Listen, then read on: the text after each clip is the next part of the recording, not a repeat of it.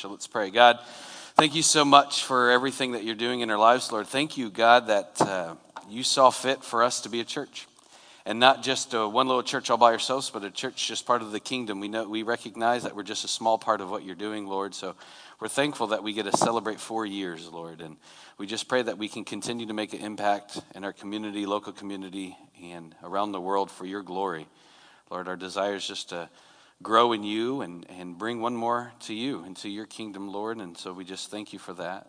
Lord, as we continue on into this new year, some of us have set goals, and we just pray for that, Lord. And some of us don't. Some of us just wait and see what you want us to do. But regardless of how we set our goals, Lord, our ultimate goal is to grow closer to you each and every day, each and every year.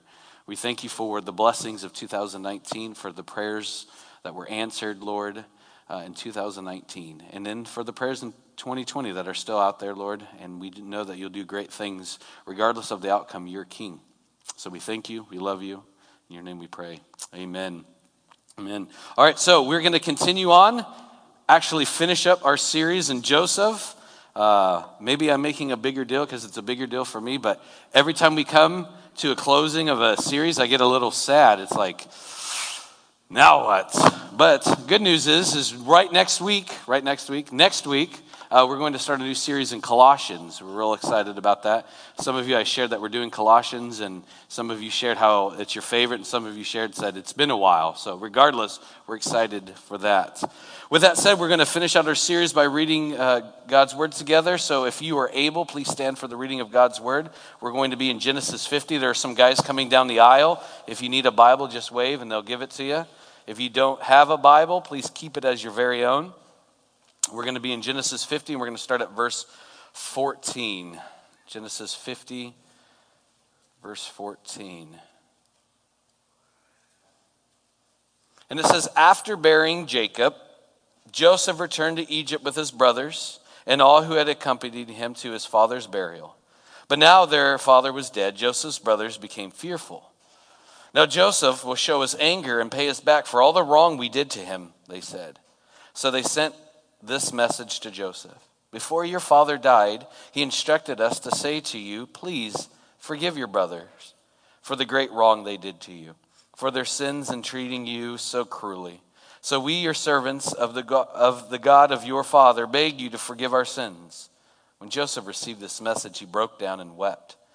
Then his brothers came and threw themselves down before Joseph. Look, we are your slaves, they said. But Joseph replied, don't be afraid of me. Am I God that I can punish you? You intended to harm me, but God intended it all for good. He brought me to this position so I could save the lives of many people. No, don't be afraid. I will continue to take care of you and your children. So he reassured them by speaking kindly to them. Let's pray again. God, we come before you. We thank you for your word. We just pray that you speak to us, Lord, as you have spoken to us through this series. And anytime we're in your word, through your spirit. So we invite you just to speak to us in a new way, Lord. Prepare our hearts. Whatever you want me to say, I say, and whatever you don't, I don't, Lord. Lord, we're thankful that we have your word to read freely, and we're not persecuted to gather here as so many around the world are. Lord, we don't want to take that for granted. So, Lord, as you speak, just prepare our hearts. We thank you. We love you. In your name, amen. You may have a seat. So this is season finale, series finale. Again, it's the whole theme that I've been thinking of in the back of my mind, like the Netflix original is coming to an end. Maybe you're like me, and even before I finish off something or a good book series, before I even finish the last couple of chapters, I try to already look forward to what I'm going to do to cushion the blow of coming to the end. But yeah, I'm excited because we've gone through an entire life and we've seen Joseph. And originally the title or the tagline was Joseph, A Back Roads to a Dream. And the thought was, if you have a dream and you kind of plan it out and you're prepared for it, how many times has your plan worked flawlessly? I'm 0 for a million. I don't know about you. But I've not ever written down a plan and it's worked out. I can think of the earliest days when I was a young kid, and I planned to build this wonderful tree house in my backyard with my brother. First problem, there was no tree. Forgot that part, right? Plant a tree. You know, trees don't grow. Well, you guys know. Trees don't grow as fast as you'd like, right? But through my whole life, just planning it out, drawing pictures, being excited, and then first step, maybe a good one. A lot of times not a good one. Whatever it is. And I just imagine Joseph, he had a dream at the very beginning of this series that we read when he was 17. And now he's getting longer in his life, and we'll finish it up with his death. But I can't even imagine at 17 years old, just reflecting on this whole series, I just had a dream. He just had a dream, and if I was him, I never would have imagined I would be here. Even as we celebrate the 4 years here. 2 years ago, I would have never told you I was going to move to Modesto. No offense, I didn't even know what Modesto was. And some of you, even today, you're sitting here, and if you look back over maybe just this week alone, or the last couple of years, would you have imagined this is where you would be at this moment in your life? All these grandiose plans that you have, which aren't bad, and some of them come true, and the road that you've got here, you know, we like a nice, solid, straight line, and I feel like for most of us, our road goes like this. But here we are, and that's what we see in Joseph. So one of the biggest things that I pulled out, at least for me personally, is to write your plans in pencil, not in ink. Write your plans in pencil, not in ink. Because what I'm trying to say, what I'm trying to think of when I'm writing it down in pencil is, all right, God, here's what I think that you want me to do, and I'm seeking you, and I'm going after you, and I'm growing hopefully in you, and you've forgiven me, and you're good, and you're gracious. But at any time you just want to go ahead and erase that bad boy, go ahead. But if I'm writing it in ink, permanent marker, you know, the markers you don't let your little kids have because it ends up everywhere. Then what I'm saying, this is what I'm going to do. At least that's what this series has been to me. And now as we come to an end, and I know we skipped a couple of chapters, I'm going to give you a recap here in a minute. And not that it's not important. But this is probably one of the greatest scenes in the life of Joseph as it comes to an end. So as we skipped over, and I'll go over it, chapter 46 that we didn't read gives a list of all the descendants that would move. If you remember last week, the brothers rush home to tell their dad, Jacob, hey, Joseph is alive, and shares the testimony. He didn't believe it at first, and now finally he believes it. And now as a very old guy, he's now called Israel again, a man who wrestles with God. And now it gives a list of all the descendants, and there's 70 in total. All the men are total 70. Which in about 400 years, when the Israelites go into the wilderness, there'll be millions. And after it lists all the descendants, Joseph lets his family know that Pharaoh is going to ask you to come before him, and he's going to ask you, what is your gifts, your abilities, your strengths, your occupation? And he sets them up, and he goes, this is what you got to tell them, the truth. Tell them that you raise livestock and you can take care of them, and you've done that forever, and your fathers and everyone, you guys are really good farmers and take care of animals. And then he will give you the land of Goshen, which is the best land. That's what he promised me. So just tell the truth. And he said, and you're basically shepherds, because you are, but the Egyptians don't like it, but that's okay, because they'll send you north. So he tells them that. And then in chapter 47, Joseph brings 5 of his brothers, and they told the Pharaoh what they did for a living, and he blessed them with it. Verse 8 of that, Jacob comes, and Pharaoh says, Jacob, how old are you? And then Jacob says this. He says, I have traveled the earth for 130 hard years. Jacob is 130 years old at this point. That's the NLT translation that we've been in. So the King James and the NIV and the ESV says, I've been a pilgrim for a hard 130 years. And that's so significant because right in front of Pharaoh, he's saying, it's been a hard 130 years, but I know where my home is. It's with God in heaven.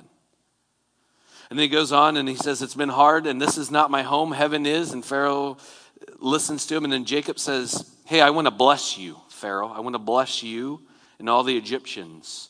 And Pharaoh lets him. And this may not sound like a big deal, but the Pharaoh was considered a god at that time. He was the reincarnation of the sun god Ra. And for a Pharaoh who was considered a god to be blessed by a man is a big deal. But if you remember, this is the same Pharaoh that he is the first recorded person that witnesses the Holy Spirit working in someone's life. So he gets blessed.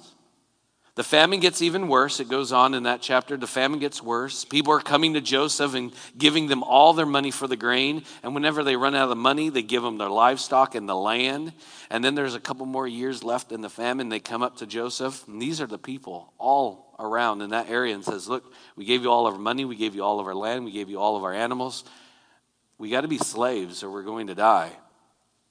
And Joseph says, okay, I'll take you in. But he doesn't treat them like slaves. He simply collects 20% of everything they do, and they're allowed to keep the rest. Joseph does, however, let the priests have the land for free. He doesn't want to take that and gives them food. And he just keeps 20% to continue on for the rest of the famine. 430 years from this moment, the Exodus begins. And they go from a nation of 70, 77 people or so to millions, several million people in that 400 span.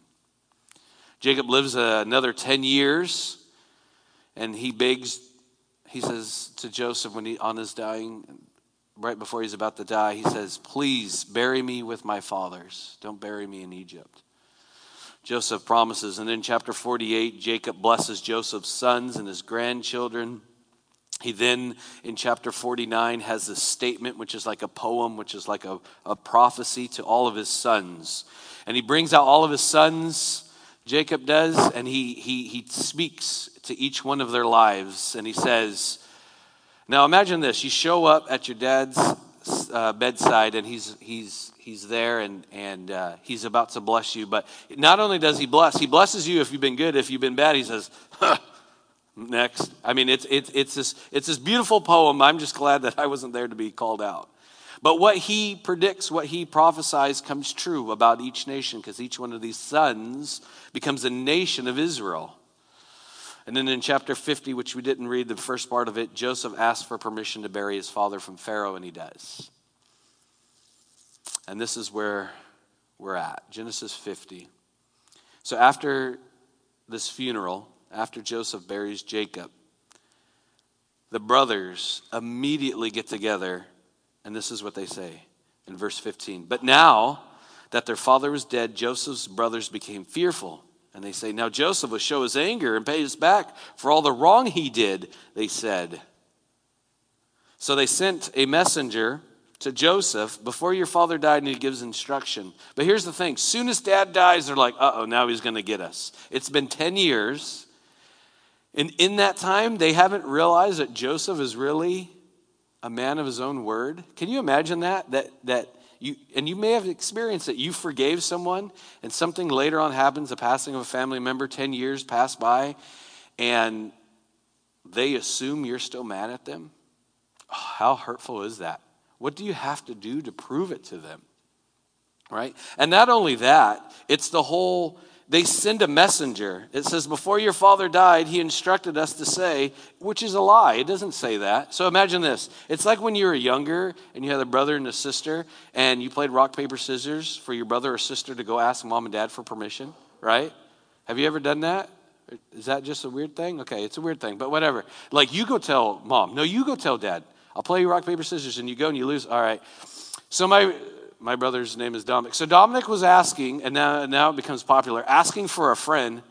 Bro, you're asking for you, don't lie, right? So this is what they do. They send this messenger, and they say, this is what we want to say. And the messenger says, before your father died, he instructed us to say this.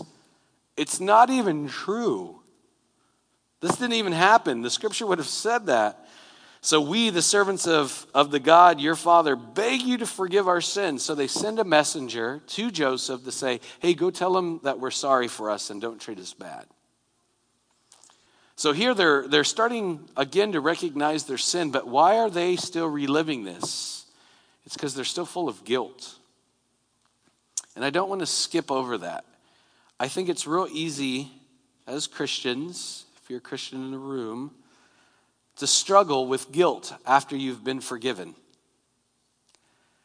And it's not that you don't learn from it. And in some ways, I've blown it. How can God ever forgive me? Yes, he's forgiven me. And then you remember it again. And then you go through that whole emotions again. And it's not the guilt. If guilt brings you to the place where you surrender to Christ, that's wonderful. But if guilt continues to be a theme in your life, I would suggest to check to see if you really believe in your forgiveness.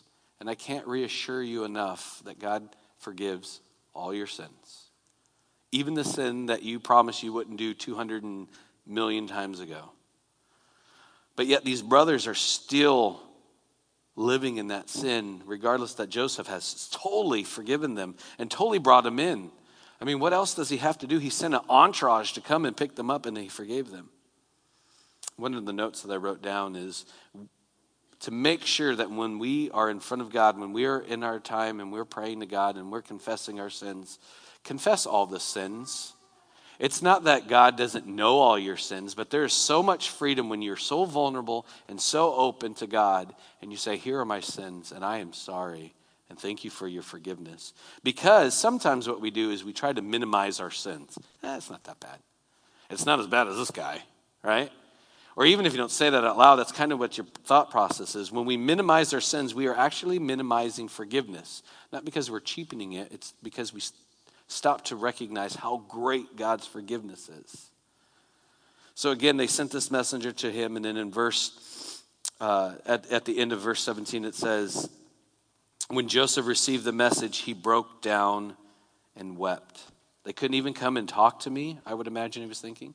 The brothers don't recognize who I really am. And more importantly, they don't recognize who God is in their life and in my life. They weren't even being honest. We've walked through the last couple of months the parallels between Jesus and Joseph, and it's so unbelievable. I think I've come up with a list of 30, and then I find another 20. But one of the biggest ones that I recognize is that right there in front of these brothers, Joseph was showing them grace and mercy. And when Jesus was here on earth, right in front of the disciples, he was showing them grace and mercy, and yet they still missed it. And right before us, we experience and sense God's grace and mercy, and sometimes we don't even recognize it. The way that Joseph's brothers weren't willing to be honest with him, again, is similar to the way sometimes we're not willing to be honest to Jesus. So when you come to Jesus, come right as you are, who you really are. You will experience the real love of Jesus, and it's not because all of a sudden Jesus' love becomes real. It's because finally we look up to Jesus and see it and experience it. At least that's been my experience. A lot of times, especially whenever you know better, when you think you know better and you do know better and you fall short of it and you're ashamed of it and you don't want to deal with it. And this is what the brothers were facing. So verse 18, then his brothers came and threw themselves down before Joseph. So the messenger comes in, gives this great thing, sees Joseph crying. So they run in, they throw themselves down, and they say, look, we are your slaves, they said. Which is interesting because earlier, and I just touched on it, when the people of the land were running out of everything, they said, we'll become your slaves. And he says, no, you keep 80%, give us 20%, and everything will be fine. Joseph, even to strangers, were giving them grace and mercy and not making a single person a slave. And yet here they are saying, we'll be your slaves. But then Joseph replied, don't be afraid of me. Am I God that I can punish you? Don't be afraid of me because of my position. So he had to handle both situations.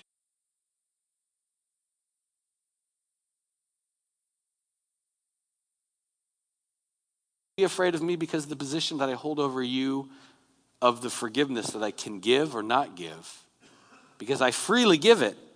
And don't be afraid, because I'm using my position that I have to give God glory. And I think that's probably one of the biggest hurdles that the brothers still over all this time, these last 10 years, being so taken care of, that they missed. That although Joseph was in this high position, this high place of control, he used that position for God's glory. And they miss that. They miss that everything that Joseph had been doing was not simply because he could, which he could, it's because that was the way that he could best show how great God is. And that just reminded me personally about the positions that I hold in my life. Do I give God glory for those positions? First, as a Christian, do I share my testimony? How readily am I willing to share my testimony? As a husband, how kind have I been to my wife? Well, if I'm honest, there's good days and then there's bad days, right? There's days where I coulda, woulda, shoulda done the dishes. And then there's days where I coulda, woulda, shoulda fell asleep on the couch. And all in between, the mean things that you say. Then my other position as a father, am I always giving God glory in the way that I treat my children? No, because I make them do the dishes. I'm just kidding. Even as a pastor, how am I as a pastor? Am I giving God glory for that? As just a regular citizen of this area, of this world? The influence that I have over people, the influence that you have over people, how gracious are you to give God glory? And that's what the brothers were missing. It also reveals that what the brothers would have done in their position, and this is just my opinion. I think a lot of times the way we expect people to treat us is the way that we've treated people in the past. I think it reveals that some of the brothers, and I don't know, maybe all of them, they if they were in this position, I'm going to get you. And this may be true even if you compare it to work, or maybe even if you're a student, and you have a wonderful teacher that isn't so great. You think, if I was his teacher, if I was her teacher, or if I was the manager, if I was the supervisor, if I was the lead, I'd get you. I can't wait until I get promoted over. It just reveals the way that the brothers saw how they would have used that power. And again, it's key whenever he says, don't be afraid of me. Am I God that I can punish you? God is the one who handles the punishment and judgment in the end. It's not him. So then I wrote down, well, how do you get to this point where you don't abuse your power? How do you get to this point where you don't assume someone's going to abuse the power? And one of the things I wrote down is doing what is best and what is right for somebody else, regardless if you've been treated poorly. Doing what is best and right, regardless of when you've been treated poorly. Forgiving someone without waiting for them to ask for it. And here's the climax of the story, if you will, the moment that we get excited for and we love, and depending on the translation, but in the NLT, verse 20, it says, you intended to harm me, but God intended it all for good. Some translation, you intended it for evil, but God intended it for good. Now, if I ask you right now to think about a situation in your life or situations or events in your life where there was something that was so awful that happened to you, but then later on you saw how God used it for good, I hope you have a long list. And it's really a perspective, isn't it? You intended to harm me, but God intended it all for good. See, a lot of times we get to this thing that God is punishing me. These bad things are happening to me because I've done something wrong. Jesus addresses that whenever he heals one of the many blind men that he heals, and the disciples said, he's blind because his parents did something or he did something, and that wasn't the case, and that's not the case here. Sometimes harm happens because people do bad things, but yet God intended it for good. And then he explains it, and he says, he brought me to this position so I could save the lives of many people. Again, he's recognizing that this evil thing that God used for good wasn't just for Joseph, but for everyone. He says, no, don't be afraid. I will continue to take care of you and your children. So he reassured them by speaking kindly to them. And if you're an underliner, you can underline whatever you want, but I underlined it kindly, speaking kindly to them. How many times does a kind word, Proverbs talk about it, turns away wrath? How many times does a kind word totally transform the moment? If any of you deal with customers, you know that whenever you have a very upset customer, the way that you respond really dictates the rest of your conversation, right? Especially when you're being accused of all these things. The way that you handle your initial response really dictates what's going to happen. But so he assured them by speaking kindly to them. Kindly. Do you speak kindly to people? I wrote down sometimes, not as much as I should. Do I diffuse the situation whenever my character is on the line? You did. How do I fire back? But Joseph, he reassured them. He told them his testimony again. It was God. It was God. It was God. And then he said, and this is what God is doing for all the people. And then he reassured them by speaking kindly. God doesn't allow people to write the last lines of our life. He doesn't allow God doesn't allow people to do that, to dictate that. He's so in control of that. You know, what I've come to realize more and more is as God is working in our lives, we can go kicking and screaming or we can go with it. You know what I mean? And so I think one of the best examples of my life is whenever I was a new dad to 2 kids. Being a dad to 1 kid was scary enough, but being a dad to 2 kids, and eventually 3, but 2, and I remember one of the great fears that I had is we had Ryder, and it was, you know, all the experiences as a first-time father, first-time mother. And then when we had Aria, my great fear was, how am I possibly going to love another child the way that I love this child? She's going to be like second loved, like all these irrational things I was thinking about it. Then my very smart wife, I highly recommend marrying someone smarter than you, by the way, but all right. She said, you know, something to the effect of, love isn't addition or attraction, it's multiplication. I thought, oh, that's good. So what I experienced is that the way that I was going to love another child was not taking away love from Ryder to give it to Aria. It was multiplication of God's love. God's love for us to love, it multiplies and extends. But what about when they're so different? And this whole theme of God being in control, and we can go kicking or screaming, or we can go with it, and not that it won't be hard, but our position, our attitude. One time we were driving down from Oregon to Hanford for Christmas, and Aria was 1 and Ryder was like 3, and it was the worst trip in my entire life. It really was. You know when the baby screams for like 8 straight hours and you just wish that God would just come and everyone goes to heaven? That was one of those things. I mean, it was pouring down rain. It was so bad. It was so awful. I even rolled down the window and stuck out my head in the rain to muffle the sound of the screaming and crying. And we stopped like a million times. And for me personally, get in the car and get somewhere. That's just me.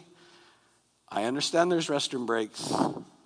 I'm not very gracious with restroom breaks. We just peed like 5 hours ago. We're good. But here we go, and we're going, and Natalie's trying to do everything to calm down Aria, who's screaming, and like I feel like she's turning like purple. She's probably not, but in my mind, and my head's out the window. And then there's Ryder just sitting there, just like, and it reminded me when we were driving, and she was screaming, and then Ryder fell asleep, and I was like, can you just something, make her sleep? Like, I can't, you've been there. And I was crying, like everybody was crying in the car. And once we finally got to Oma and Opa's house, she stopped crying. And I was like, no, you keep crying. So that way everybody knows what kind of trip we had. But you know what I notice is we act like that, don't we? We kick and scream when we don't get what we wanted, right? But we ended up in the same destination. Either we can go just sitting there, we're going with the flow, we don't like it, it's been a long trip. Or we can kick and scream the entire time and yet end up in the same place. And that's what I see with Joseph. I mean, and we'll go back through all the things that happened to him here in a minute, but I just imagine that each one of these awful things that happened in his life, he could have kicked and screamed and fought the whole way, but he didn't. It just reminded me of whenever I'm writing out my plans now here in pencil, when something doesn't go my way, how do I respond? Do I believe that God is using it for good, or do I just assume that, oh, this is bigger than God, or I can't handle this? So just real quick, and this is how I wrote out this reflection of Joseph's life. If Joseph's brothers never sold him into slavery, then he would have never ended up in Egypt. And then if he never ended up in Egypt, then he would have never been sold to Potiphar. And if he never lived in Potiphar's house, he would have never been accused of rape. And if he was never accused of rape, he would have never been thrown into the jail. And if he was never in jail, then he wouldn't have met the two high officials, the baker and the butler of the Pharaoh, and then interpreted their dreams. And if he never interpreted their dreams, 2 years later when he had been forgotten but finally remembered, he would have never been presented to Pharaoh. And if he was never presented to Pharaoh, he would have never interpreted his dreams. And if he never interpreted his dreams, he would have been second in command. If he didn't become second in command, then he wouldn't have been able to give forgiveness. And if he wasn't able to forgive his brothers, then he wouldn't have been able to reconnect with his father. And if he wasn't able to reconnect to his father, you get the point. But yet, I see at any moment of those times, he could have gave up and threw in the towel. Because if he didn't bring in his father, that means the whole nation of Israelites would have not come. And then the line of Jesus that goes through Judah, Judah's one of his brothers, God would have done something different through however he would have done it. But this whole time, if this never happened, regardless of where you're at in your life, if it hadn't happened and the way that he responded, we wouldn't have been reading Joseph for the last couple of months. Could have been somebody else. I don't know what it would have looked like. But to recognize and to understand that God is in control regardless of our situation, regardless of how well we've behaved or not, and I'm not saying there's not consequences, there's plenty of them. But we can scream in the back seat for the whole time, or we can be content and go and say, all right, Lord, what is it? How can I respond in this situation that brings you glory? I'm going to read the rest of Genesis 50. You could join me. It reads verse 22, and this is how Genesis ends. It says, so Joseph and his brothers, verse 22, Genesis 50. So Joseph and his brothers and their families continued to live in Egypt. Joseph lived to the age of 110. He lived to see 3 generations of descendants of his sons, Ephraim, and he lived to see the birth of his children, of Manasseh, his sons, Marcah, and whom he claimed as his own. Verse 24, he says, soon I will die, Joseph told his brothers, but God will surely come to help you and lead you out of this land of Egypt. He will bring you back to the land he solemnly promised to give Abraham, to Isaac, and to Jacob. Then Joseph made the sons of Israel swear an oath and said, when God comes to help you and lead you back, you must take my bones with you. So Joseph died at the age of 110. The Egyptians embalmed him and put his body was placed in a coffin in Egypt. That's how Genesis ends. We started when he was 17 years old. Now we're coming to the end, these final moments of his life at 110. I don't know about you, but I would have not signed up for any of those trials personally.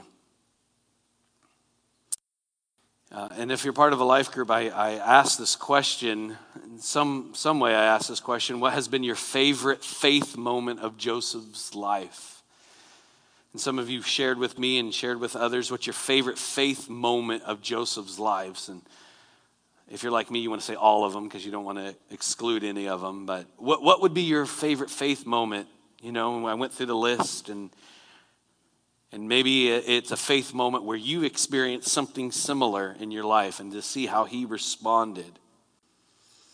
But you know what's interesting? Whenever I was going through it, and if forced myself to rank them 1 through 100, or however many I ranked them, when I go back through this, what Joseph is remembered for is not where I I put it so high on my list. And in Hebrews 11, it's the hall of fame, if you will, of people by faith. It is because of faith, and it lists all the people.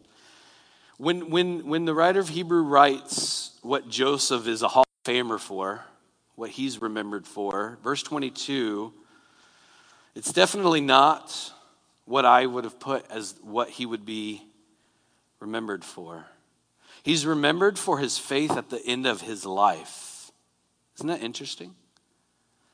God's faithfulness had everything to do with God. That's what he is remembered for. It's at the very end, he has this faith to say, so when God comes to help you and lead you back, you must take my bones with you. And then he dies at 110, and the Egyptians embalm him, and his body was placed in a coffin in Egypt, which is important because Egyptians, yes, they embalm people, but once you put in a coffin, then they stick you underground. They didn't do that for him. I would imagine his request, hey, just put me in a coffin, because one day God's going to come, and I want my bones to be buried where he promised my people. But you know what is so fascinating, and I think really why Hebrews 11:22 really talks about that was at the very end of his life. He had faith that God would return his body. It's because Joseph's faith was that God was going to be able to continue to do his work without him. You know, sometimes you can feel, I don't know what you're going to do without me, guys. Or when someone retires, you think, I don't know how we're going to continue on this business, this work, this section of our job without this great man or woman who is coming to an end. But yet Joseph, right when he's about to die, even though before that, whenever it was, he had to remind his brothers that, yes, I forgive you, yes, God is in control, he still believed that God was going to use his rotten brothers even without him. And I really think that is a really great place to be in, to recognize that it's not me, it's not you, that it is God. And that God will continue to do his work with or without you here, with or without any of us here. And yet he still wants to use us. That's the crazy thing about it all. See, at the time, the Egyptian goal at the time was always order. Egyptians, pharaohs were ranked based on how orderly the world was. How the way they could measure success was how they were able to order a chaotic world. If everything was going right, perfectly lined up just right, then you're doing good as a pharaoh. That is not the goal. That was not the goal for the Hebrews, and that's actually not our goal. Although we would love to have a lot of order in our chaotic life, right? But that's not the goal. The goal is to have a relationship with Christ that brings peace. Because the problem with trying to have complete order, complete control, which the Egyptians sought off so much, which we actually tried to seek ourselves, is that once you get things so perfectly aligned and it's so organized and you have this order, then you spend the rest of the next day worrying about keeping that order. But for us, in our faith in Christ, we come to expect that we put things in order and that something will happen. But yet, we have peace. Yet we have peace when we have a bad diagnosis from the doctor. We have peace when there's been an accident. We have peace when we lose a job. We have peace when there's a divorce. We have peace when we lose a loved one. We have peace when we've blown it in sin. We have peace, and not because of us and not because of maintaining an order, because of our relationship with Christ. So the whole reason that I see that Joseph was able to go through all of this is because he had peace and his faith in Christ was present regardless of his situation. You can have order in your world. You can have peace in your life when order has fallen apart and everything's caved in because you have a relationship with Christ. Because the hint of what Jacob said, it's been a hard 130 years.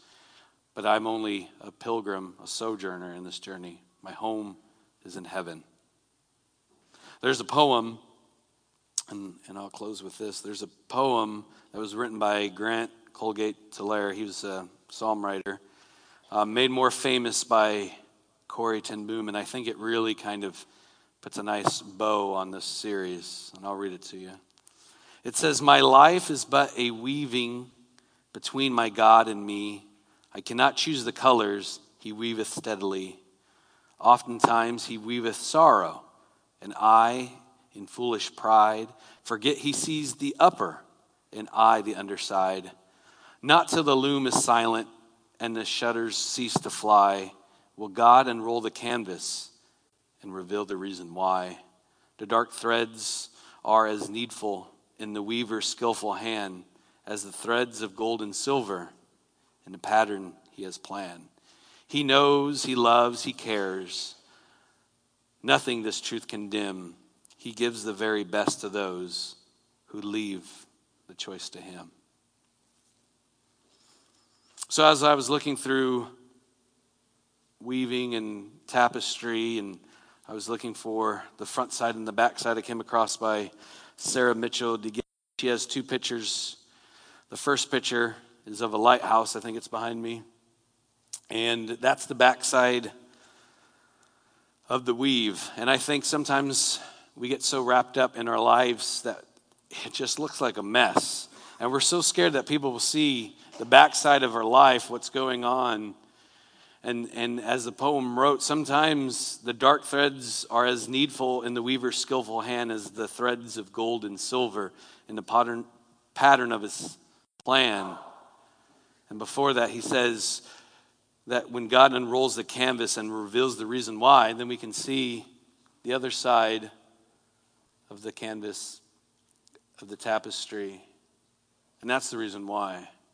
So a lot of times, the sorrow and the pain and all that we are experiencing is really God working in our lives, and it hurts and it's painful and we don't like it, but yet sometimes all we concentrate on is the bottom side and what it looks like to us, but yet God is continuing to do this great work in our lives. So as we close out this series, I just want to remind all of us that, as Joseph said to his brothers, right when they threw himself and they wanted to be a slave, he said, "You intended to harm me, but God intended it all for good." So regardless of where you're at this day, and I know it's a new year, and some of you may have been off to a rocky start already, and some of you are off to the best year so far, God intends it for good. It may not look the way you wanted. It may not be as peaceful as you hoped for, the order that in which you had hoped for.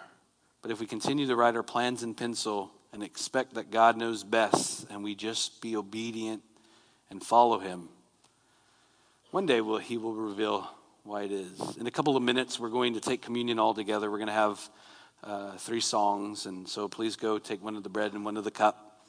Everyone is welcome who's a believer in Christ to take these elements, and just invite you to go take them. We're going to take communion all together after a couple of songs, but during that time while you're worshiping God, just spend time reflecting on situations in your life that you can now look back and see that God intended it for good. Let's pray. God, we just come before you so humbled and so thankful that you are the great weaver of our lives, Lord. And Lord, sometimes we get so wrapped up in what we want and what we desire, and yet we know that you're in charge, but yet we fight this urge to worry and to fret over situations that are out of our control, Lord. But what we can control, Lord, is our response to you, our obedience to you, our faith into you, Lord, and we just pray that we can continue to grow in that, Lord. Lord, you've not left us, nor will you, Lord. Your Spirit is with us. Thank you, Holy Spirit, for guiding us, Lord. Sometimes all we need is just to take a moment to sit, be quiet, and reflect, Lord, on your word in prayer, and recognize that you are God and that you're in control, Lord. Lord, forgive us when we complain and whine and think that we know best. We know that's not true. And Lord, everything that we do, all the positions that you've given us in our life currently and before, we just pray that we give you glory, because we recognize that we're not where we are if it wasn't for you. Lord, I pray for anyone who doesn't have this peace of knowing you. I pray, Lord, that you speak to them now, that Just pray that you just prompt them just to confess that you are Lord, their sins, and share it with somebody, Lord. Lord, as we prepare our hearts for communion, let us take this time to recognize that you are good, that the bad that happens, that is out of our control, you intend it for good. Lord, we're thankful for this series, and we're thankful for the series up to come. And Lord, thank you for just the faith lesson that we've got to witness and see in Joseph's life. Lord, we just pray that we can become more like you. Lord, thank you for your faithfulness when we lack it. We thank you. We love you. In Christ's name, amen.